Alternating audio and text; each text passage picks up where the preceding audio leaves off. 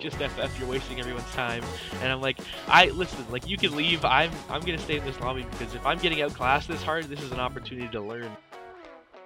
All right, Ty, welcome to the Infinite Boost podcast. Why don't you let everybody know just a little bit about your Rocket League adventures? All right, so when it comes to Rocket League, I first experienced the game back on PlayStation 4 when it was released for, I guess it was PlayStation Plus, like the free to play when it first came out. So I played that with my friends for like, I don't know, 2 months or something, and kind of put it down for a couple years. And then it would have been late 2018, early 2019. I picked it back up, and then I got a PC a couple months later, and sort of been grinding it ever since. I haven't been able to put the game down. It's a lot of fun. I think now that you say that, I remember you saying that one night that you really didn't start playing seriously until 2018, 2019, hmm and you're sitting at what, GC2 right now? Yeah, that's correct. Okay, so like how how much do you play ranked? Like in a given season, how many games are you usually getting in? And what is your main play, your main game mode?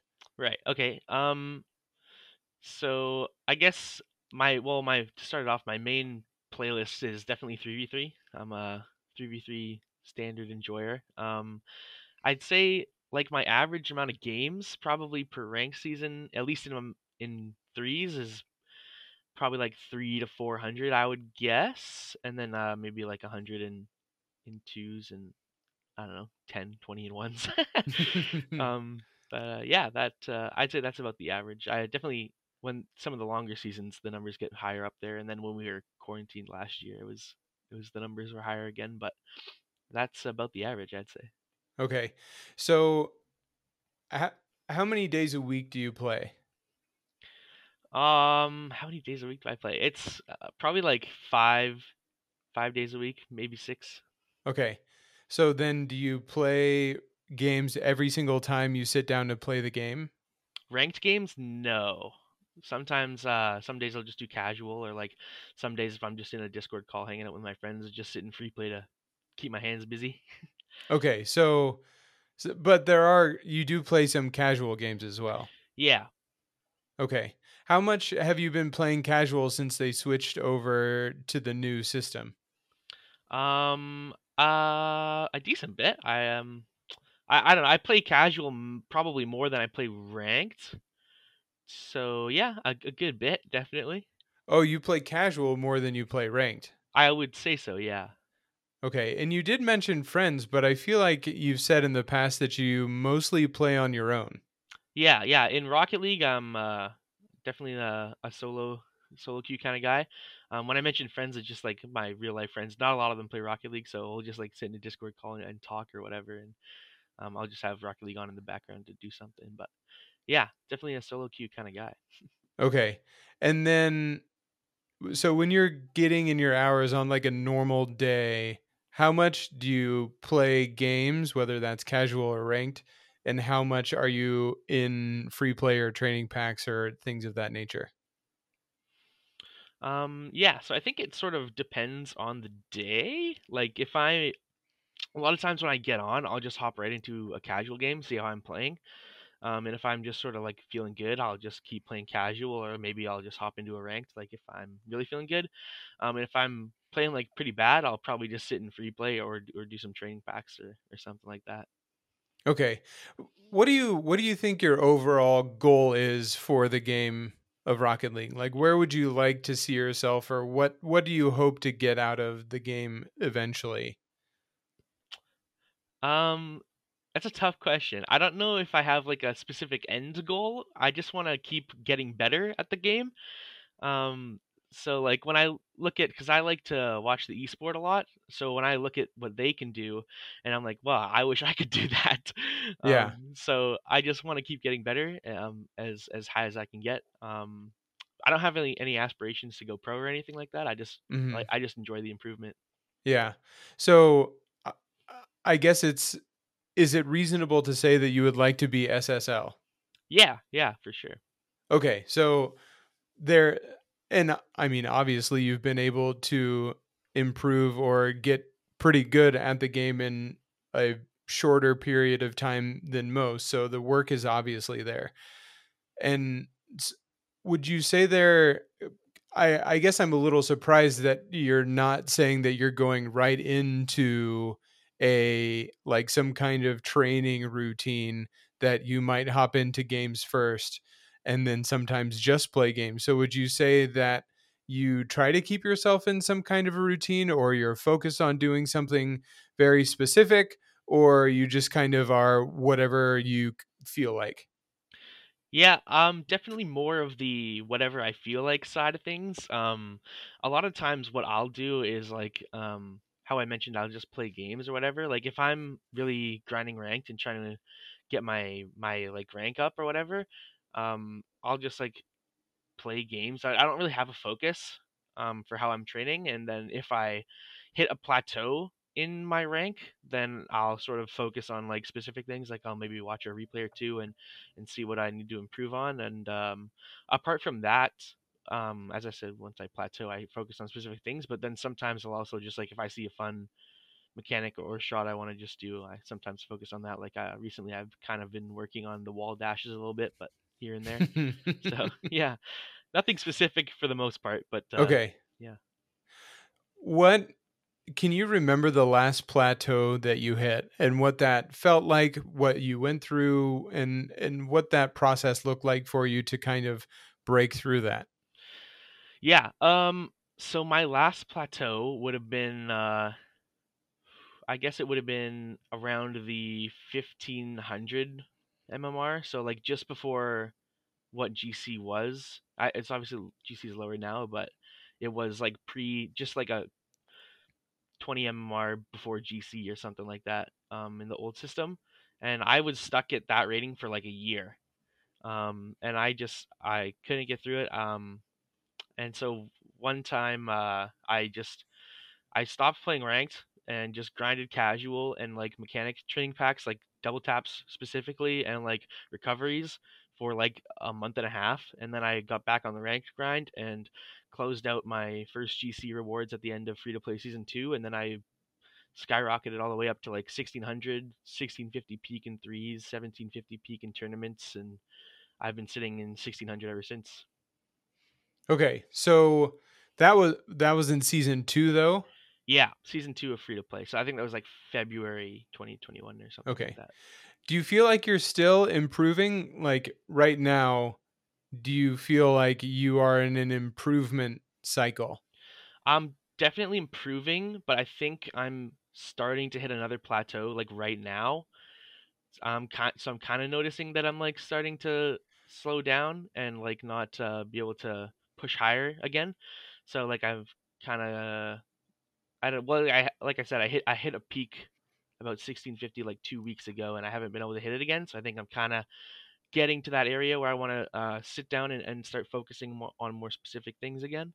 So Mhm. yeah, I think because what you say about like consistently improving or seeing the improvement is something that I mean, obviously, I've been thinking about it for years, but I think I've been more intentional about it for the past few months, and how I use actually playing games and then actually spend time training so that I am consistently improving, or at least what feels like I'm consistently improving, has changed a lot. So when you say that you just sit down and play games and kind of wait for that plateau, I mean, how you've been now, I guess, since the middle of season 2, you said you've been in the 1600s. yeah, So that's maybe the beginning of this year to now, but now you're getting to a point where you feel like you're kind of been in the same place for a while.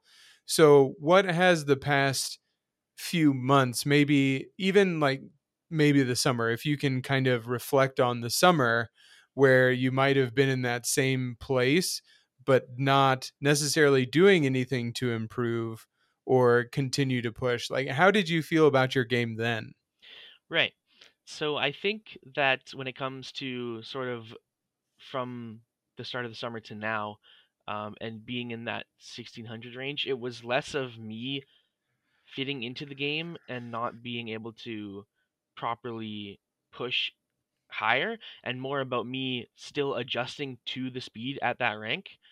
So I think I had to spend a couple of months just playing ranked at that level to really sort of adapt to it and really feel like I could contribute to the game at that pace.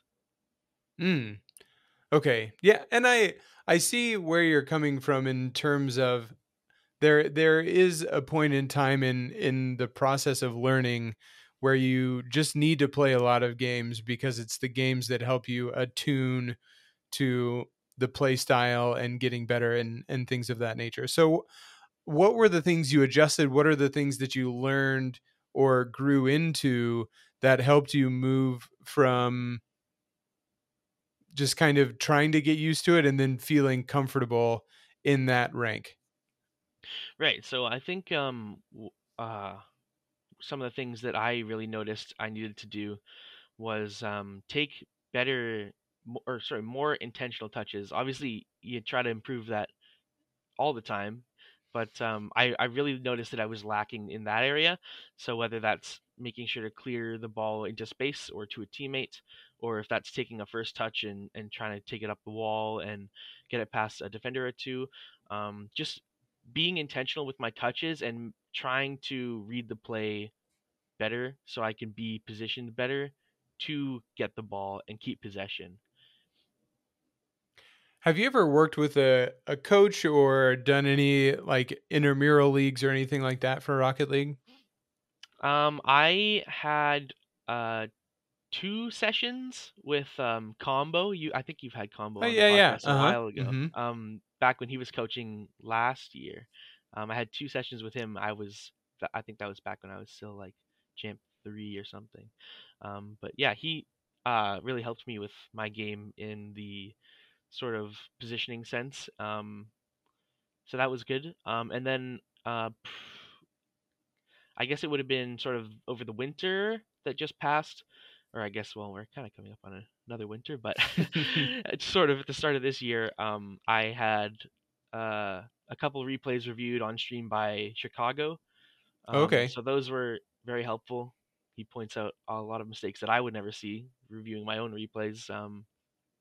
So yeah, those are a couple good things, but I haven't had any coaching since yeah about February. How about I you? know that Chicago, or you've been a part of his community for a long time. Is that something that he offered as like a sub thing? Or it's just like, hey, Ty, you've been here forever. Let me watch some of your replays. How'd you get that hookup? Yeah, that was he did them for tier 2 subscriptions on Twitch, and then sometimes he would just I think he's done some for a couple people in his community just for like YouTube content as well. Mm-hmm. So yeah, I had a opportunity from the Twitch side of things to get a couple replays reviewed. So that was good. Got it.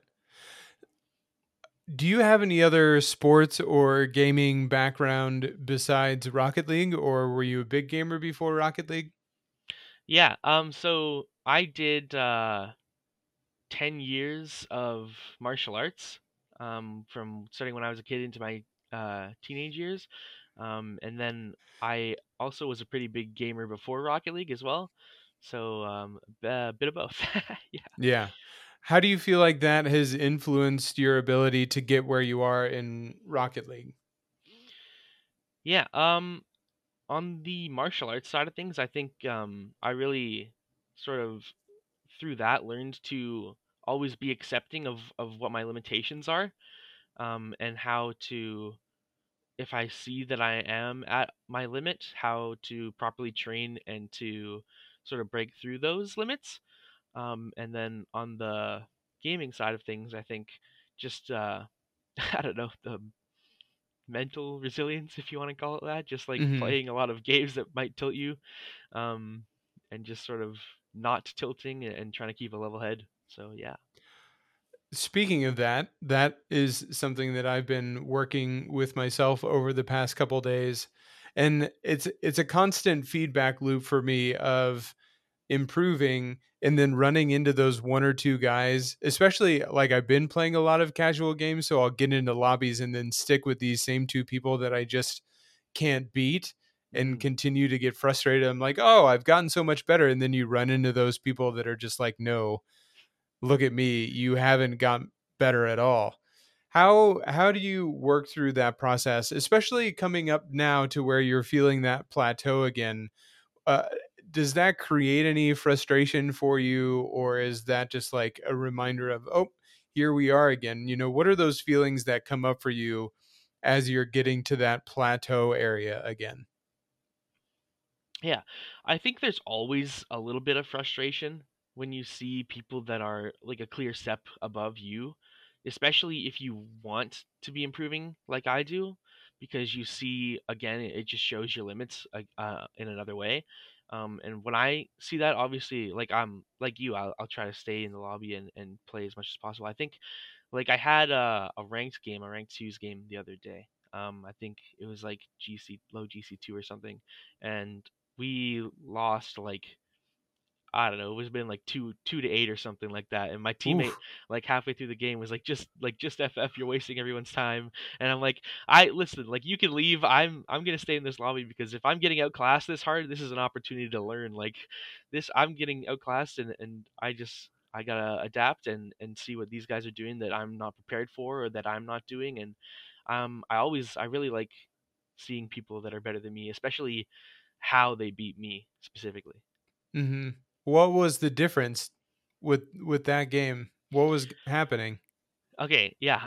So that specific game, I think they were like doing a really good job of like boost starving us and sort of not giving us any time on the ball. Like they'd have pressure in our half for like a minute or for like 45 seconds or something, and like by the time we had possession of the ball, we'd have like 20 boosts or something like that. So like you try to dribble it out or whatever, and they'd take a mid boost and half rotate, cut back in, and just take the ball off you right like that. So what I learned is you gotta once you get possession of the ball, you have to take a good first touch, and then judging on how much boost you have, you have to do either a way to drop the ball, take the 50 and keep possession, or a good flick that might get over the first guy and then also be awkward for the second guy to catch, for example. So it's just about discovering new ways to keep possession or make your opponents awkward, I think.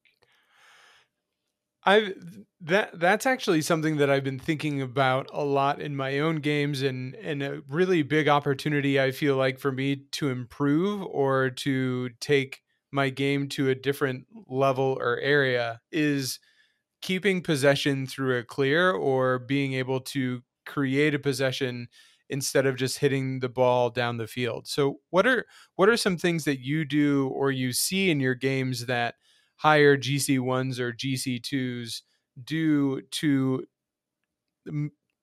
kind of in that transition phase from defense to offense or defense to transition that might not include just slamming the ball down the field? Because I see that, so a lot of what I see is people just hitting the ball, and this is still in like low GC1, right, or high champ 3. People will just slam the ball down the field, or people will try to slam the ball down the field and somebody will just fly in, just like jump in the air to get the block. And that works so much because people just want to slam the ball. So like, what are the things that you see that isn't that?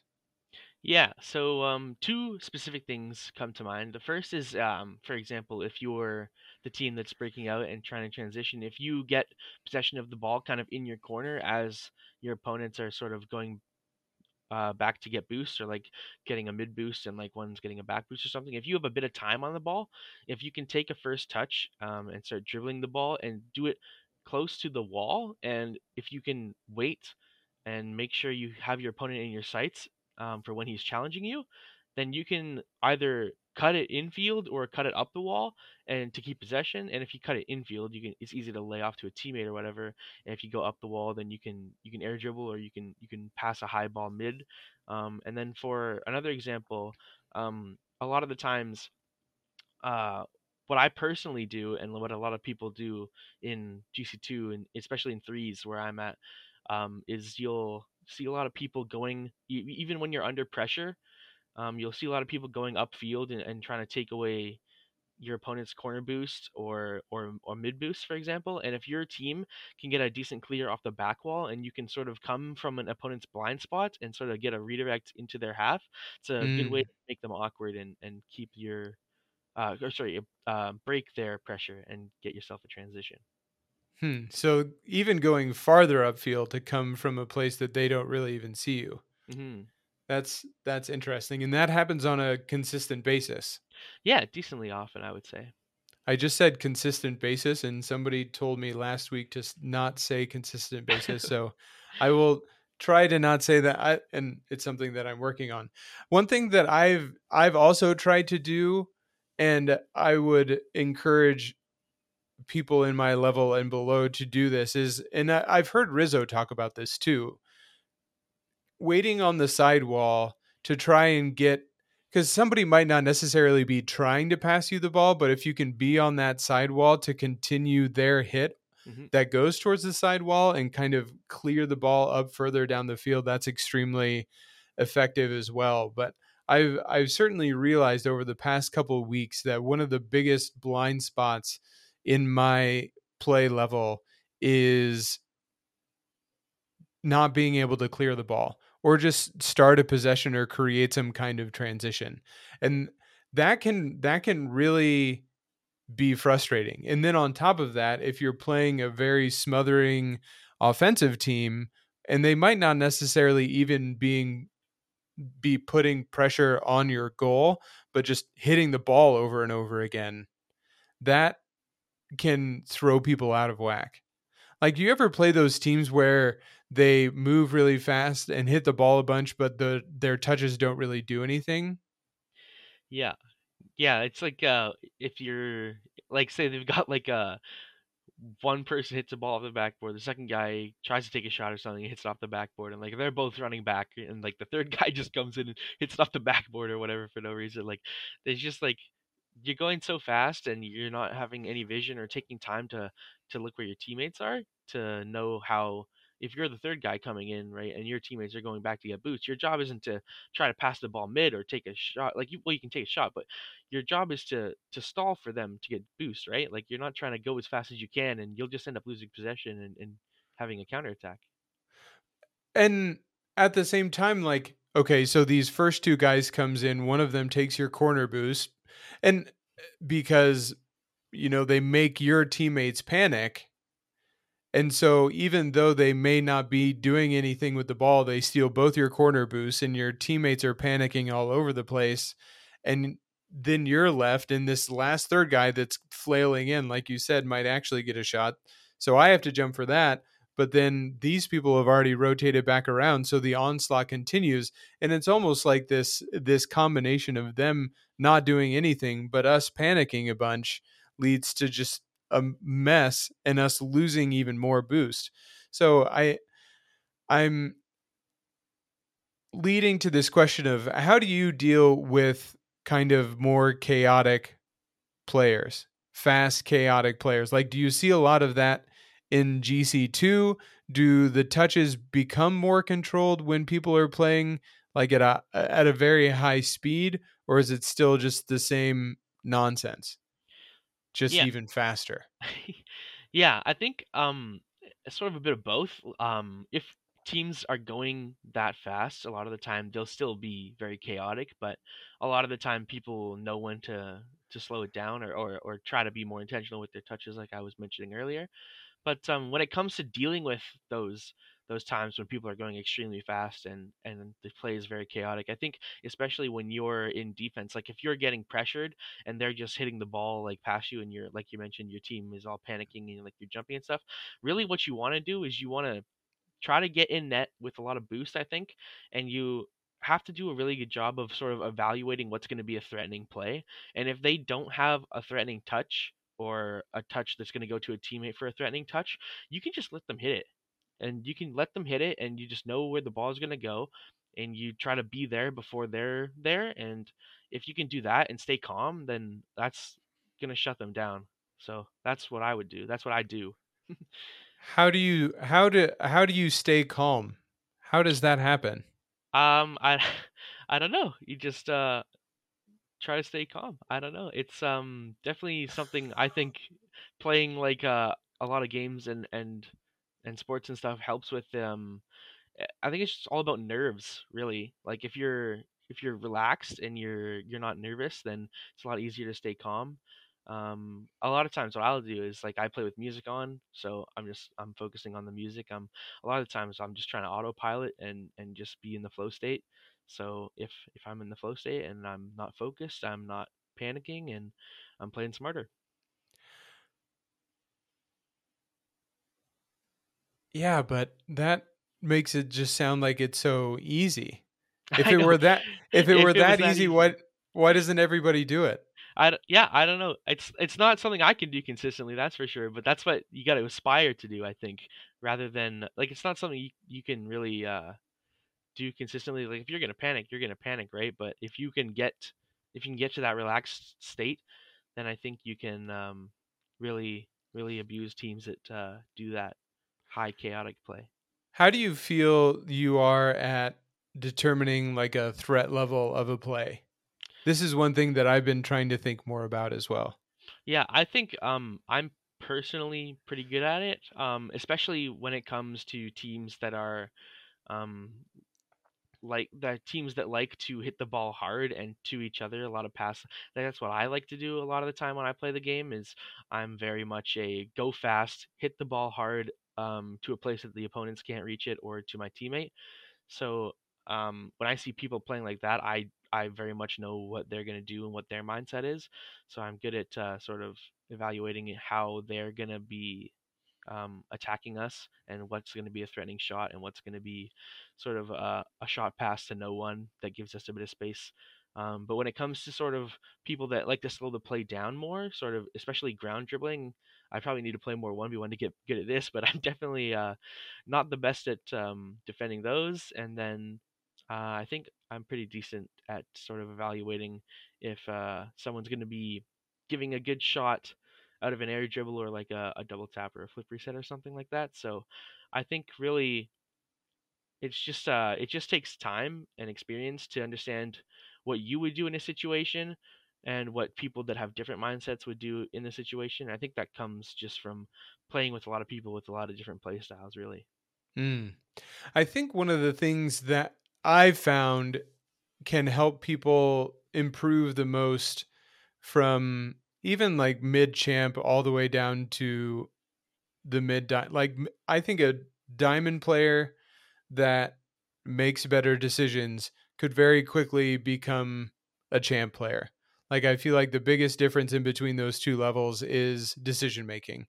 Hmm. I feel a champ one player, depending on what kind of champ one player it is, could very quickly make their way through the ranks if their decision making is improved.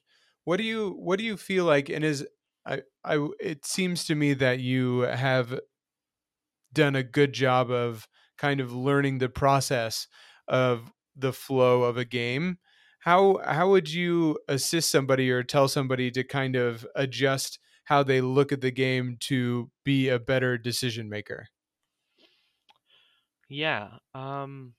So if I was to try to help someone understand how to be a better decision maker in Rocket League, that's a tough question. I think what you really want to do is sort of like I was mentioning earlier, is you want to be able to understand what your teammates and your opponents want to do with the ball.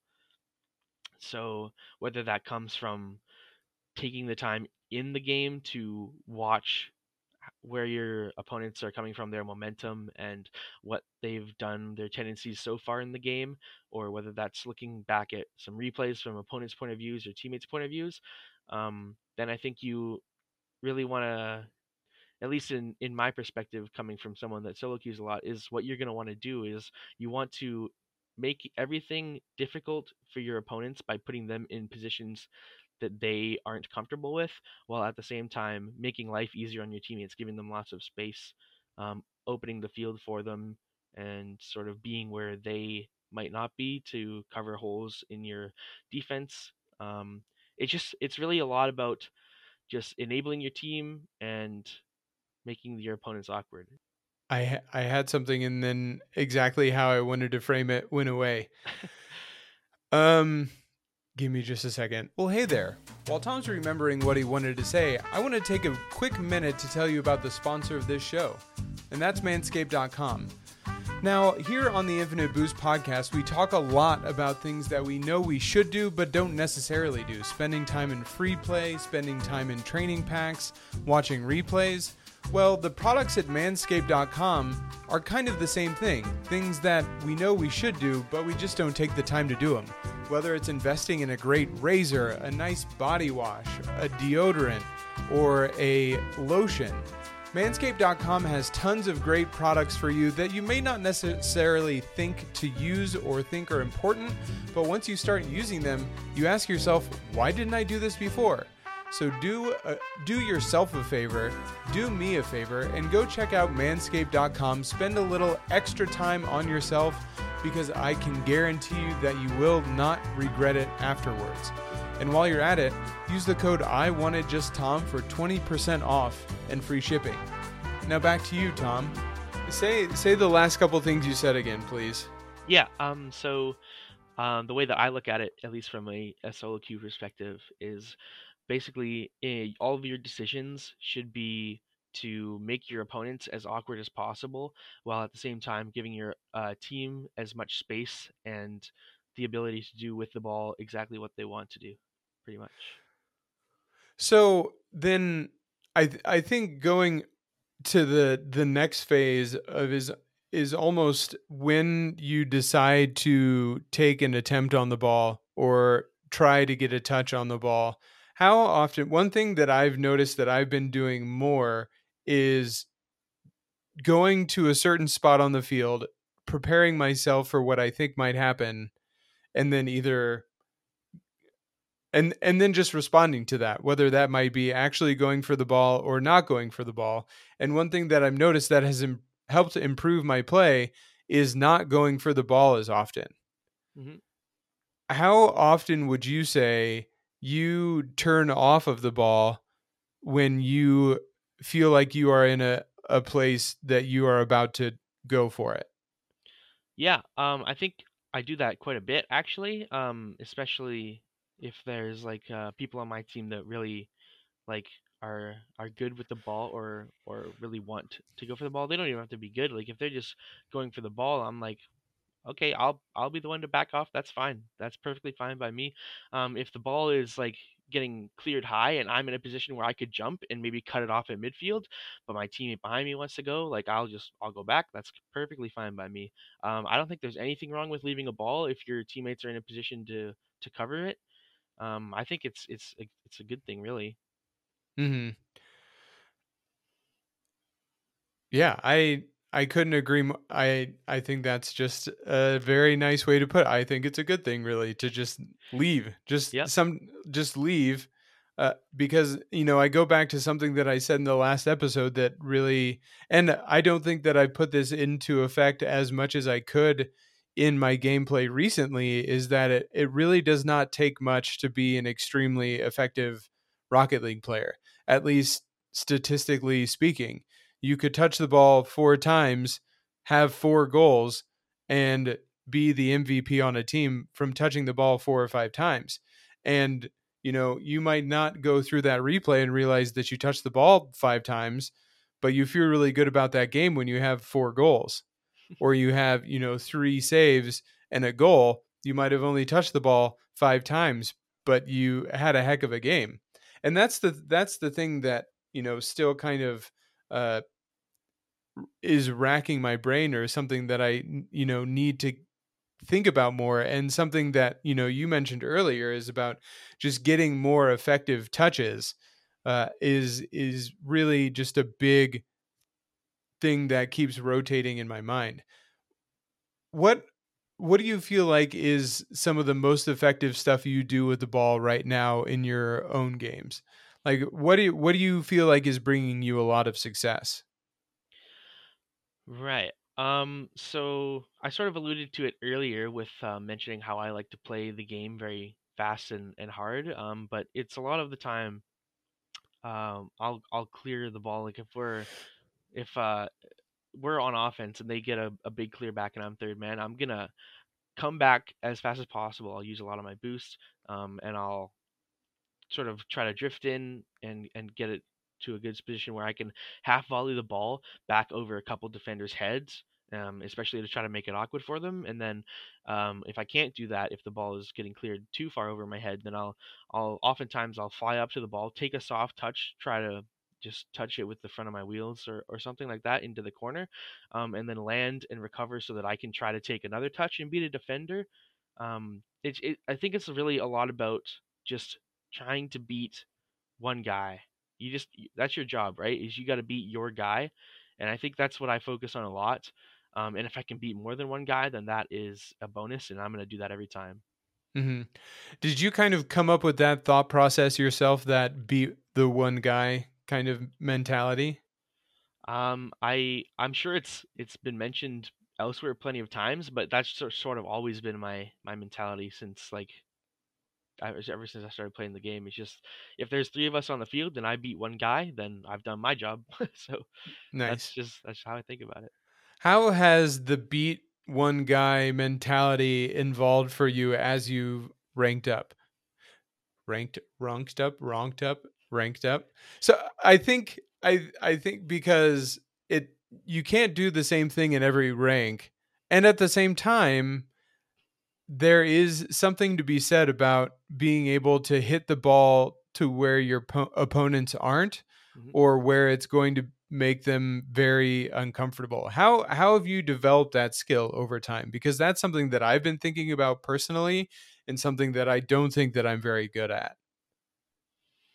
Right. So I think that comes down to a lot of sort of how I've gone and plateaued before is I wasn't able to sort of do what I wanted with the ball, and that takes obviously the time. Like for example, when I first hit GC, I had put in a lot of time into developing my mechanics more, and so as you go up in the ranks and the beat one guy mentality gets more difficult because people are better, you have to be more creative and sort of you have to be able to do more things with the ball to open up your options and make it more difficult for the defender to be able to beat that one guy or maybe two or three, based on how their challenge, how their positioning is. But it's really about giving yourself as many options as possible, whether that's through playing with your team and doing a lot of passes that take a player out of the game one by one, or whether that's going for an air dribble and getting over one guy, going under another guy. You know, like it's all just about your options. Hmm. How do you discover new options in various ranks? How have you kind of developed those ideas that have turned into strategies? So for me, really, I think that's where it comes back to how much I watch the professional scene. Like I'll see them doing things that I know I'm not doing in game, and I'll say, well, if I do this, like it'll improve my game. This is what they do, so I try to model myself off of professional players as much as possible. So when I look at them, for example, like I'll see how they so if we were talking about how they sit on the sidewalls and wait for a clear or whatever, like we mentioned earlier, that wasn't something I did back when I was in like, Diamond or whatever, right? So I see that in from them doing it, and I'm saying, well, I'm gonna do that, and eventually, as you get up there, like your people start passing you the ball, and you get breakout transitions, and then it comes down to, well, these guys air dribble a bunch, so I'm gonna air dribble, and I'm gonna get good at this mechanic, and it's uh it's really for me the professional scene is an inspiration and it's a way to discover new options. Mhm, mhm. How are your air dribbles? They're pretty good, I would say, probably average for GC2. I'm able to pull off some fancy flashy mechanics from time to time. Definitely not consistent by any means yet, but um pretty decent. What's your favorite way to practice an air dribble? My favorite way to practice an air dribble. I would say there's two. Definitely in free play, just rolling the ball up the wall and taking it off the sidewall. And then I'm a big fan of Squishy's A Little Bit of Everything training pack. I think it's shot 5 in that pack where the ball sort of bounces up, and then you go up and you air dribble it from the ground. So yeah, those are definitely the two big ways that I practice those. When you started practicing air dribbles, how long did it take you to go from being able to execute in free play or in training pack to execute in a game, and then going from executing in a game to actually executing effectively in a game? Um, Probably quite a while. I And like think, what rank were you at? yeah. So when I first started, like kind of being forced to develop my mechanics more, it was when I was in that sort of C3 like Champ 3 area and trying to push into GC.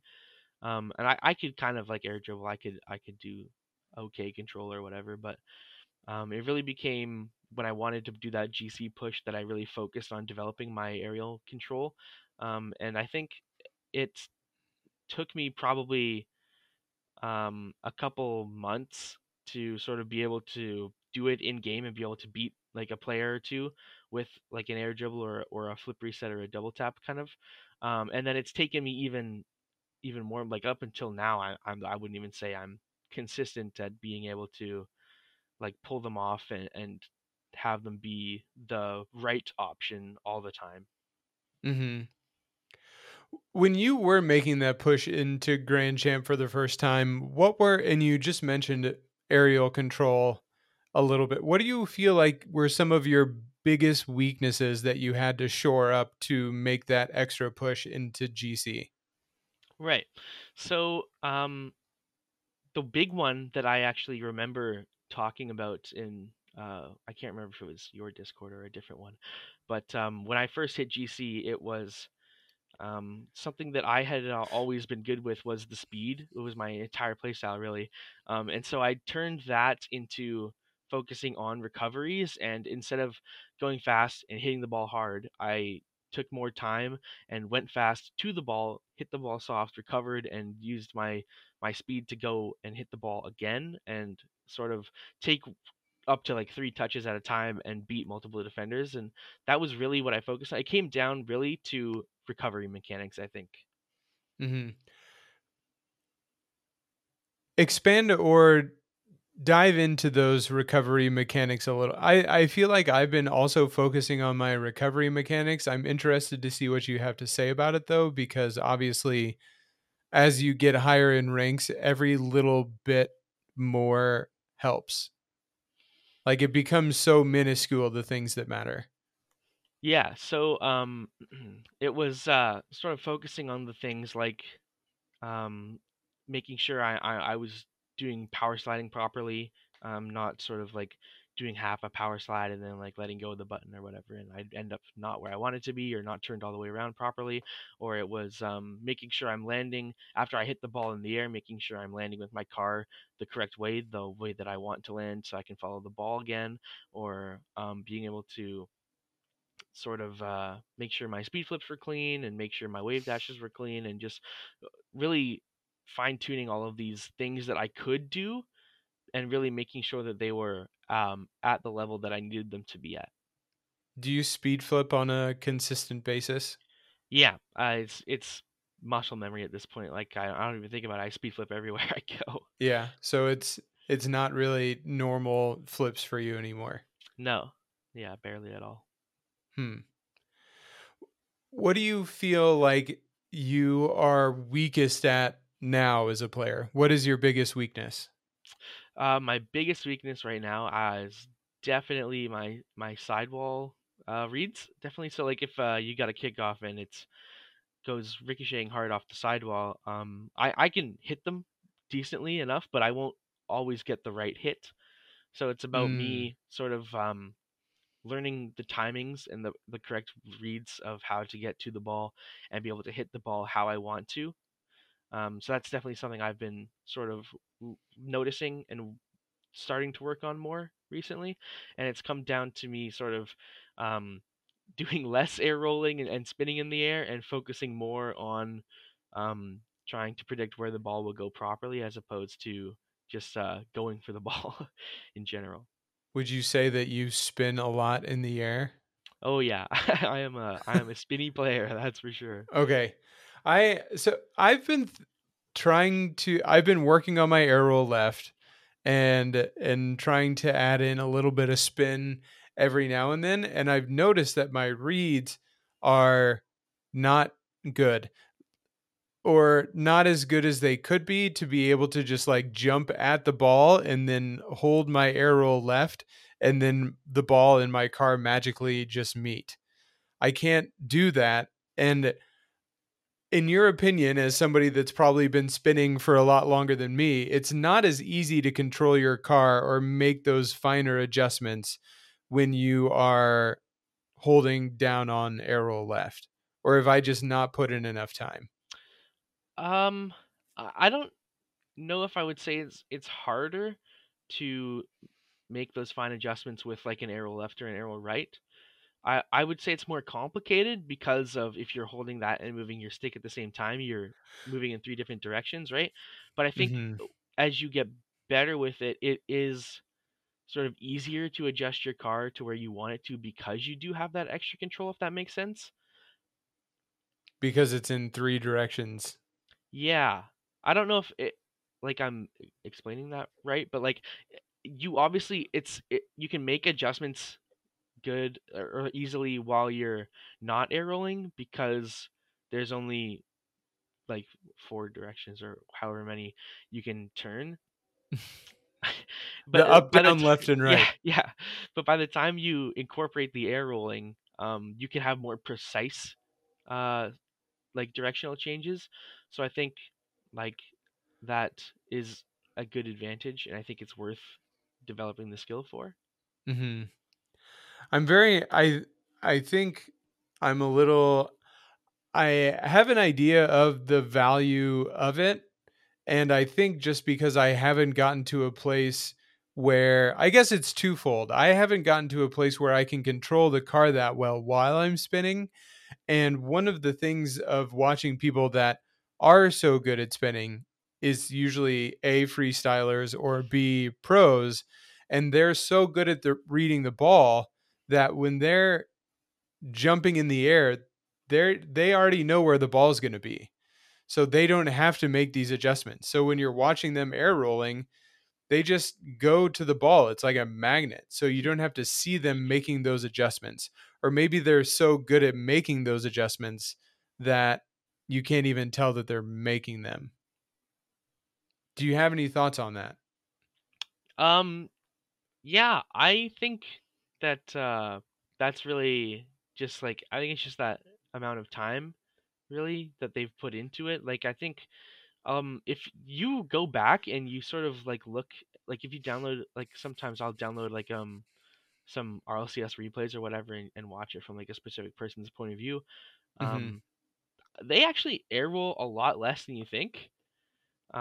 So like a lot of the time they'll just be like straight flying or something. Like they won't be spinning all the way there or whatever. So it's something I'm trying to do a bit less of myself. Um, but yeah, I think like you said, they obviously have these reads almost down perfectly. So It's they're aggravating. yeah, it really is. It really is. But yeah, I think they don't air roll as much as you think, but at the same time they could, I think, because of how good their reads are. Hmm. How long have you, I guess, how did you get started actually going for aerials and doing all of the spinning? Like I do like a moderate or intermediate aerial pack and try to just air roll from the get-go. And I just cannot control my card nearly as well. And again, I'm very early and I don't want to discredit the idea of air rolling that much. And I just can't do it. So like how long have you been working on that? Yeah, it's probably been like 2 years, maybe more, because Woof, I don't have that kind of time. like when I got the game, I had it must have been like when I was in platinum or something. I bound both arrow left and arrow right on my controller, and that was just how I arrowed. Like I didn't have normal arrow, so that was Hmm. just I've just basically my entire playing career I've been using it. I don't even remember like when it started. Where do you have it bound on your? Where do you have them bound? So I don't have arrow left bound anymore. I've got regular arrow on my left bumper, and I have arrow right on my right bumper. Oh, you got rid of the left one, huh? Hmm. Okay. So when did you start going for aerials or getting into the air and then air rolling primarily instead of just straight going for aerials? Um, I'm not entirely sure. If I had to guess, it probably would have been like around like Champ 2, Champ 3, something like that. And did you But work yeah. on that in training packs, or is it Yeah, just, I it mean, there has to be some disintegration of ability to go for the ball when you're like, I'm just going to air roll for everything instead of just going for aerials. Yeah, I remember I like I said I don't remember exactly what rank I was, but I remember doing a lot of the like the speed jump rings 3. I practiced that quite a bit sort of to get down like the proper muscle memory for all the air rolling and stuff, and then it came to the point where when I was doing like training packs like for air dribbles or like double taps or something, I would be using just like the arrow right a lot of the time. So it took a lot of time for sure. I'm still working on it, obviously, but Hmm. yeah, that's Now you're actually pulling back on it a little bit. I yes I am, yeah. How are you practicing those reads off the wall? Because that's something that I've noticed that I also struggle with and miss a lot of balls that, or have in the past. I feel like I'm getting better at it. But how have you found ways to work on that? Because there's not really like a good training pack, or I feel like being able to work on it in an organic way creates the most success. Because working on the same shot, like you can maybe get down that one shot, but going for a ball like that and figuring out the timing is a lot more productive when it's a little bit more organic, if that makes sense. Yeah, I really haven't figured out any way to like train it in training or anything for that matter. So for me, it's really just going for them more in game. That's I'm basically just sending it up there. I'm like, all right, the ball was coming hard off the wall. I'm gonna go for this ball. Yeah, nice. But I mean, you have good reads on double taps, backboard shots. Like how are your reads on those? Yeah, they're pretty decent. If I can get like a good setup, um, where I'm not like hitting the ball and my car's like going all crazy and I'm like, oh well, I can't recover. Like if I get a good setup where the ball is going to the backboard and I are still able to control my car and boost through it, then I think I've got pretty good backboard reads. But I think that comes um a lot easier than sidewall reads because of how Rocket League is played, where even if you're not going for a double tap or whatever, a lot of the time there's backboard offense, and you're seeing a lot of these reads off the backboard a lot more than sidewall reads. Mm. I guess if you're thinking about learning it completely in game, I wouldn't disagree with you there. And I feel like the learning process is very similar. It's just not as easy necessarily to create those situations for yourself.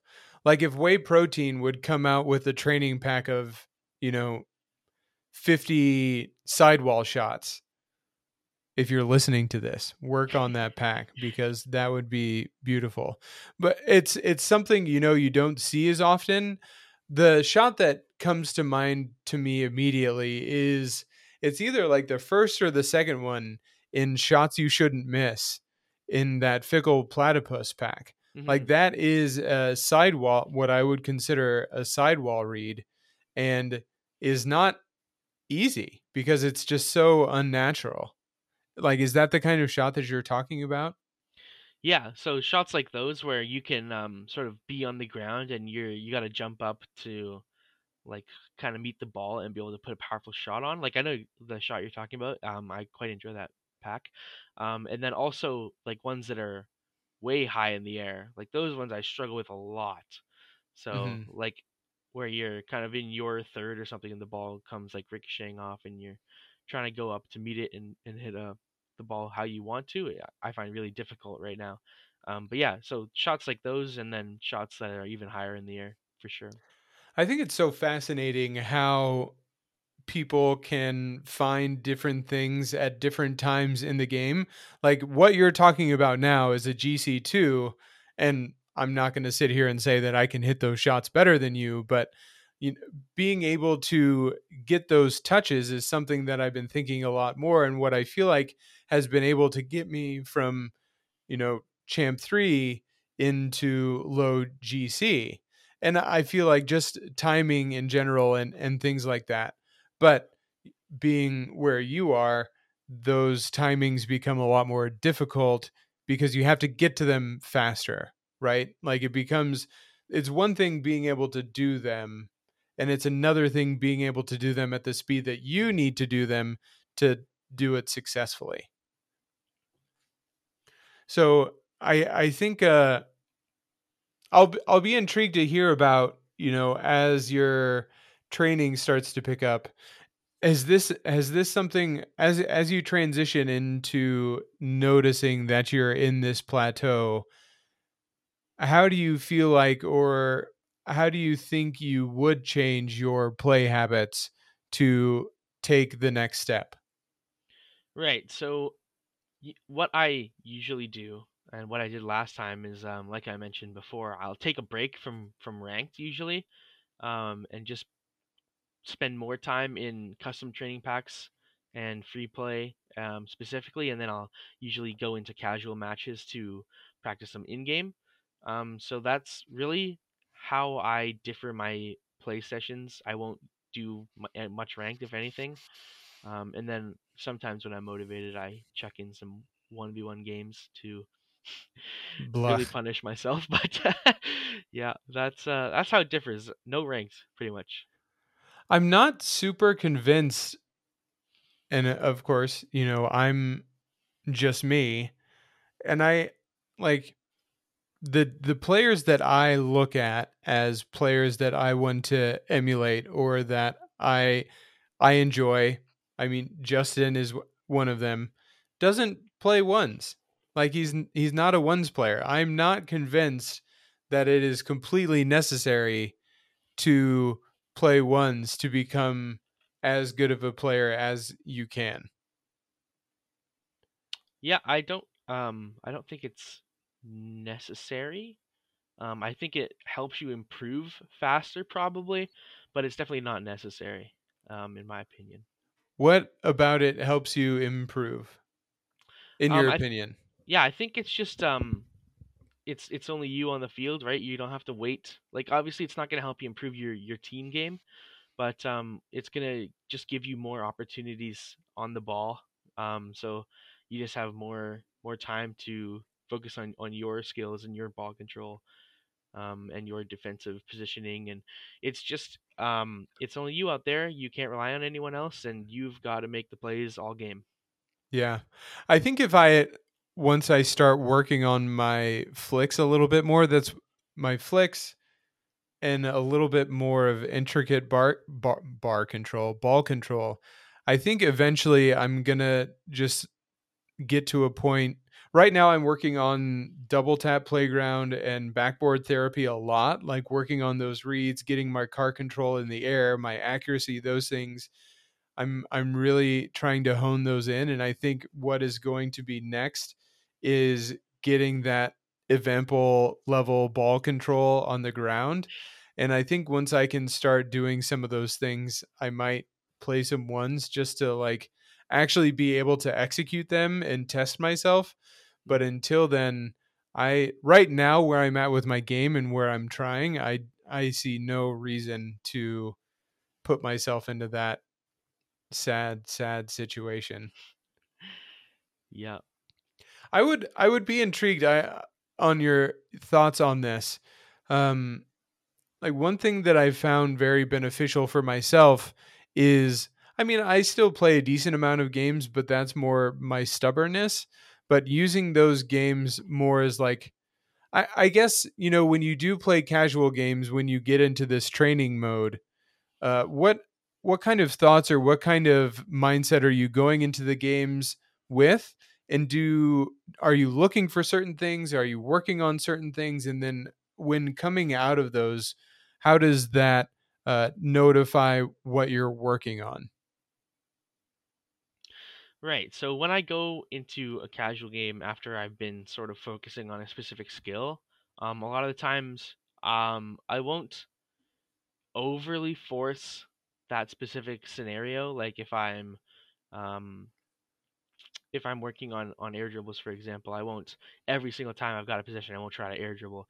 But it's something that you sort of put a bit more emphasis on, I think. And then as you go, if you're not noticing improvements or if you are noticing improvements, then I think you either go back, you spend more time training the thing, or you say, well, I've improved a bit. I'm noticing it in my game specifically, and then I will focus on something else. How do you feel like you knew or got to a place where you had a better understanding of your rank? Like, did you just wake up one day and you're like, "Oh, now I know what it's like to be a GC2"? Or I guess what were some of the things that you noticed in those games as you were going through that gameplay learning process that you noticed and then were able to adapt and evolve into? Right. I think it really comes down to sort of watching what my teammates and my opponents are doing that was sort of outplaying me or putting me in weird spots. So a lot of the time, I was sort of doing too much back and forth on the field, like almost ball chasing, but just sort of like trying to keep up with the play. Where instead of I could have just sort of stayed in my sector of the field or whatever and just waiting for the ball to come. It was like learning about that what we talked about earlier, that it's okay to just leave the play sometimes. Mhm. If you need to, it's fine to just go back. So that was a big one. And then it was a lot of the times um, being there trying to position myself for my teammates' hits. So I wasn't doing a very good job of following up on what my teammates were doing. So I had to learn to position myself, whether that's as we're doing a breakout, if I'm the third person in net and the first person passes to the second guy up the field, I need to be in the middle of the field to receive the second guy's pass back down into Mm. mid for a shot, right? So it's a lot of specific scenarios where I wasn't in the right place or I was staying in the play too long. And then also obviously just improving my general capability with card control and ball control. Mhm. Do you upload your stuff to Ball Chasing?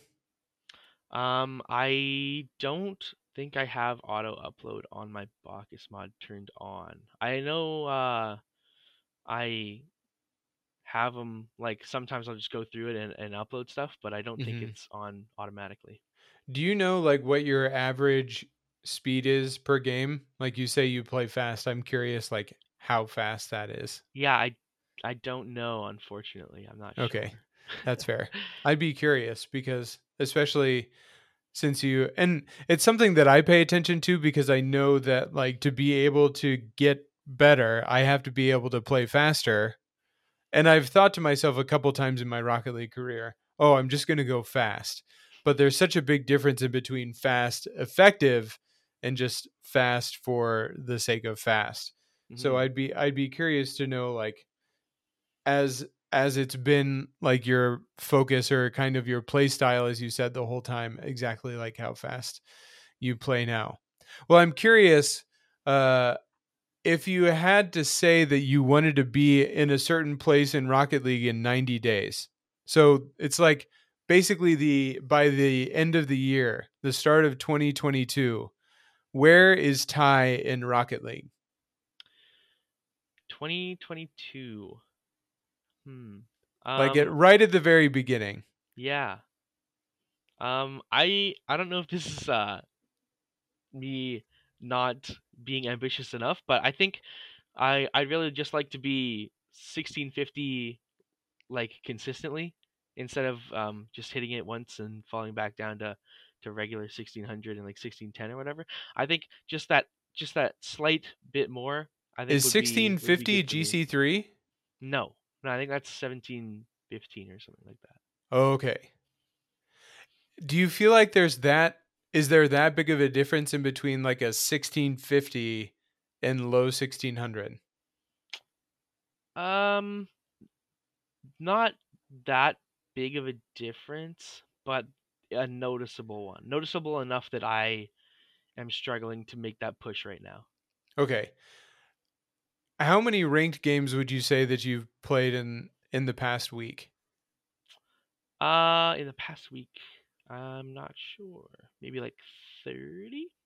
And so you've been kind of just going up and down right around that 1600 level the whole time. Yep. I think that's so interesting. Huh. And do you feel like a lot of that I think that's so interesting because I wonder if you have any thoughts on those little pockets of MMR. Do you feel like they just continue to shrink as you get better? So like some people might get stuck right now in the 1600 to 1650, somewhere in between there. But then the next one up might just be 1650 to 1675. But of course at the same time that's only like a 2 game difference. Like you win 2 games and you go from 1650 to 1670. But at the same like is that something that happens where people get just like kind of stuck in these pockets, or do you think it's a little bit of like a mentality thing for you? Like are you like do you get to 1650 and you're just like, okay, this is my shot to keep going, and you just kind of psych yourself out? Yeah. I think there's definitely some truth to the pockets of MMR as you say shrinking. I think that's natural on the way that the player base sort of declines like people at specific ranks as you go higher in the ranks, right? So like there's less people in 1700 than there are in 1600, so it's going to be harder to climb, sort of thing. Yeah. I think so. I think that's natural, and then also there's some credence to the mentality bit. I remember when I first hit GC, like not even like the first time I got my rewards in season two, but like when I first like touched GC, like in like season 14 of the regular Rocket League, like I was like I hit it and I was like, holy crap, holy crap, holy crap! Like I was like freaking out, and sort of like you're like so nervous to queue, and like I was so nervous, I played so bad, I just lost it instantly. Like yeah, there's definitely the mentality bit, for sure. I wonder about this as well. What is the lowest MMR you've had in the past season and a half? Yeah, I let's see, so I hit GC for the first time at the end of season two, and then I peaked. I was like 1600 or something, and then when season three started, I like did horrible. I couldn't play the game. I went down to like 1480 or something.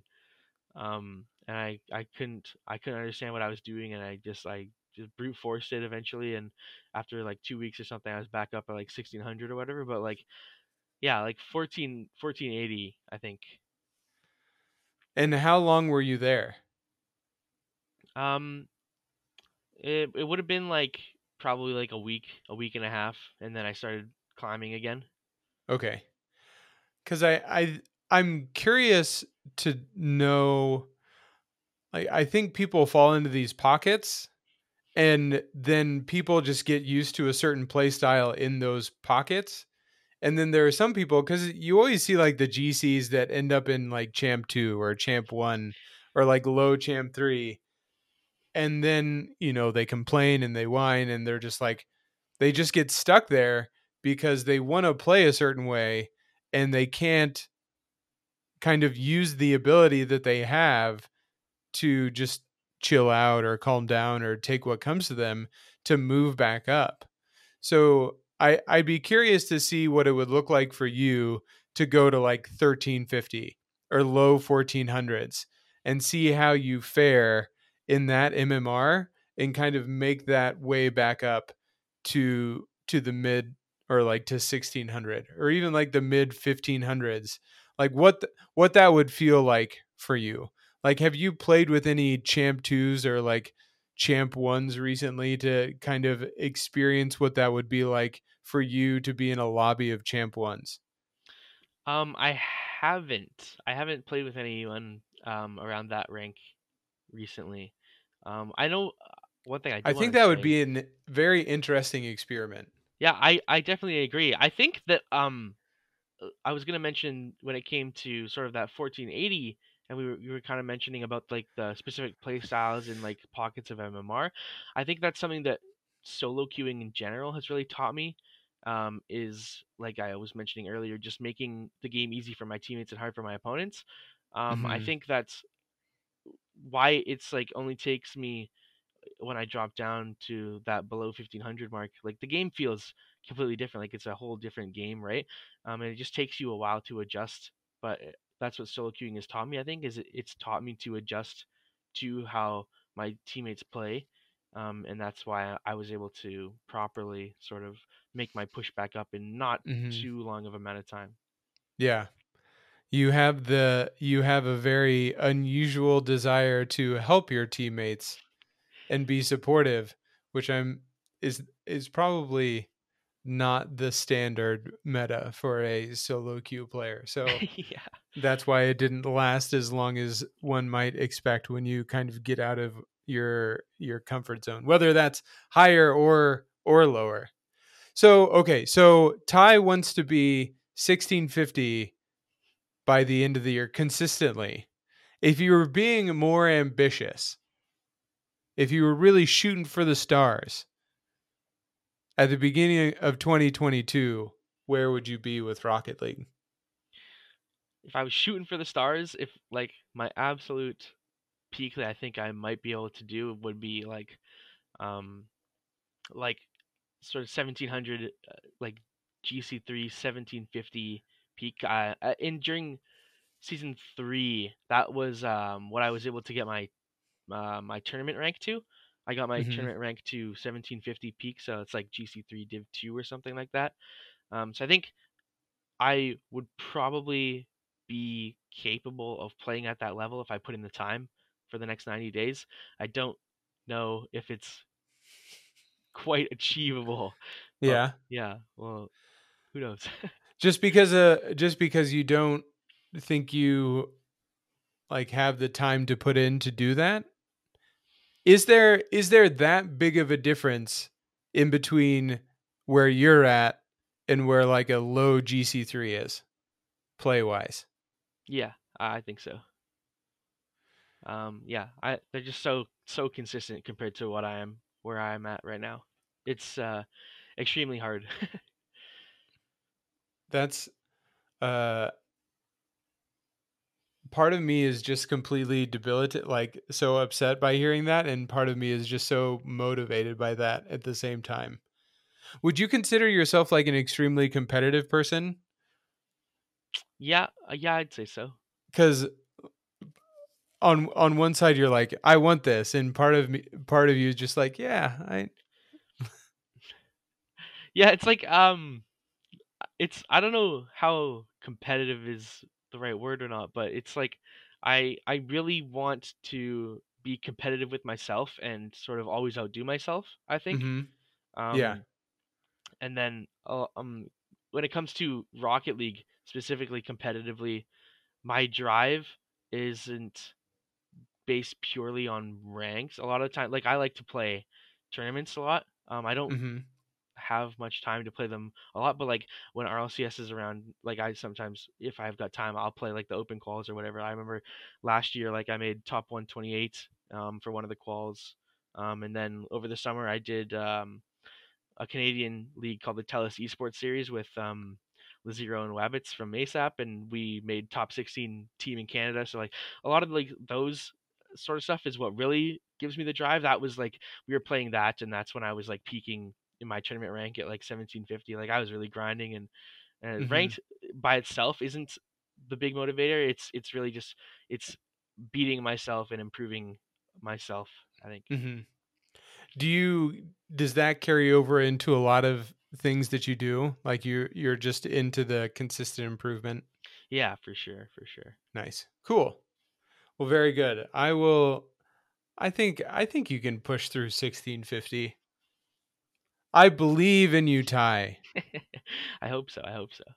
Everybody needs to just throw all of their support behind Ty getting to 1650 at least. At least. Well, I'll love to see it. Okay, cool. Well, I appreciate you coming on the show. Any final thoughts for the Infinite Boost listeners? Oh, any final thoughts? Any final thoughts? Just keep improving, everybody. Keep improving. That's what it's about. And just have such a pleasant demeanor about it, like Ty too. Where can people find you on the internet? Yeah, on the internet, probably just my Twitter at Iverson Tyrell. That is it. And in the Booster Club. That is correct. In the Booster Club. Join the Discord, everybody. Join the Yeah, Discord. we have been talking more there. We've been looking over some replays every now and then. You, me, and Eliza, and a couple other people. I think Chewy and gosh, who else? There was one other person in there with us. I feel like I can't remember, I'm not sure off the top of my head. but we were looking at that replay of mine a little while ago of that goofball with the Yeah. alpha hat that I said I was making him mad, but he gave up 3 goals, so phooey on him. Anyways, we have good times, so come see us there. And a question for the audience. Cool thing about question for the audience, an update to how we're doing it. Now on Spotify, you can actually, if you listen to the show on Spotify, even if you don't listen to the show on Spotify, you can now actually answer the question there. Like there's a little Q&A section on Spotify so you can answer the question there. And I put a thing up for the episode last week and got a few responses. That was cool. So if you want to answer Ty, I don't know, Ty, where do you listen to the podcast? Spotify. There you go. Oh yeah. Now, Ty will be able to see the answers to your question as soon as I pin them because I have to pin them so they're actually visible to other people.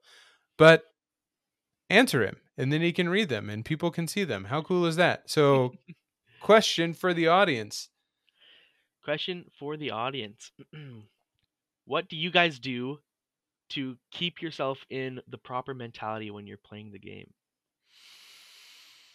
Whoa, getting It's a heavy. deep one. It's a deep one. Yeah. If you can actually ever be in the proper mentality, Yeah.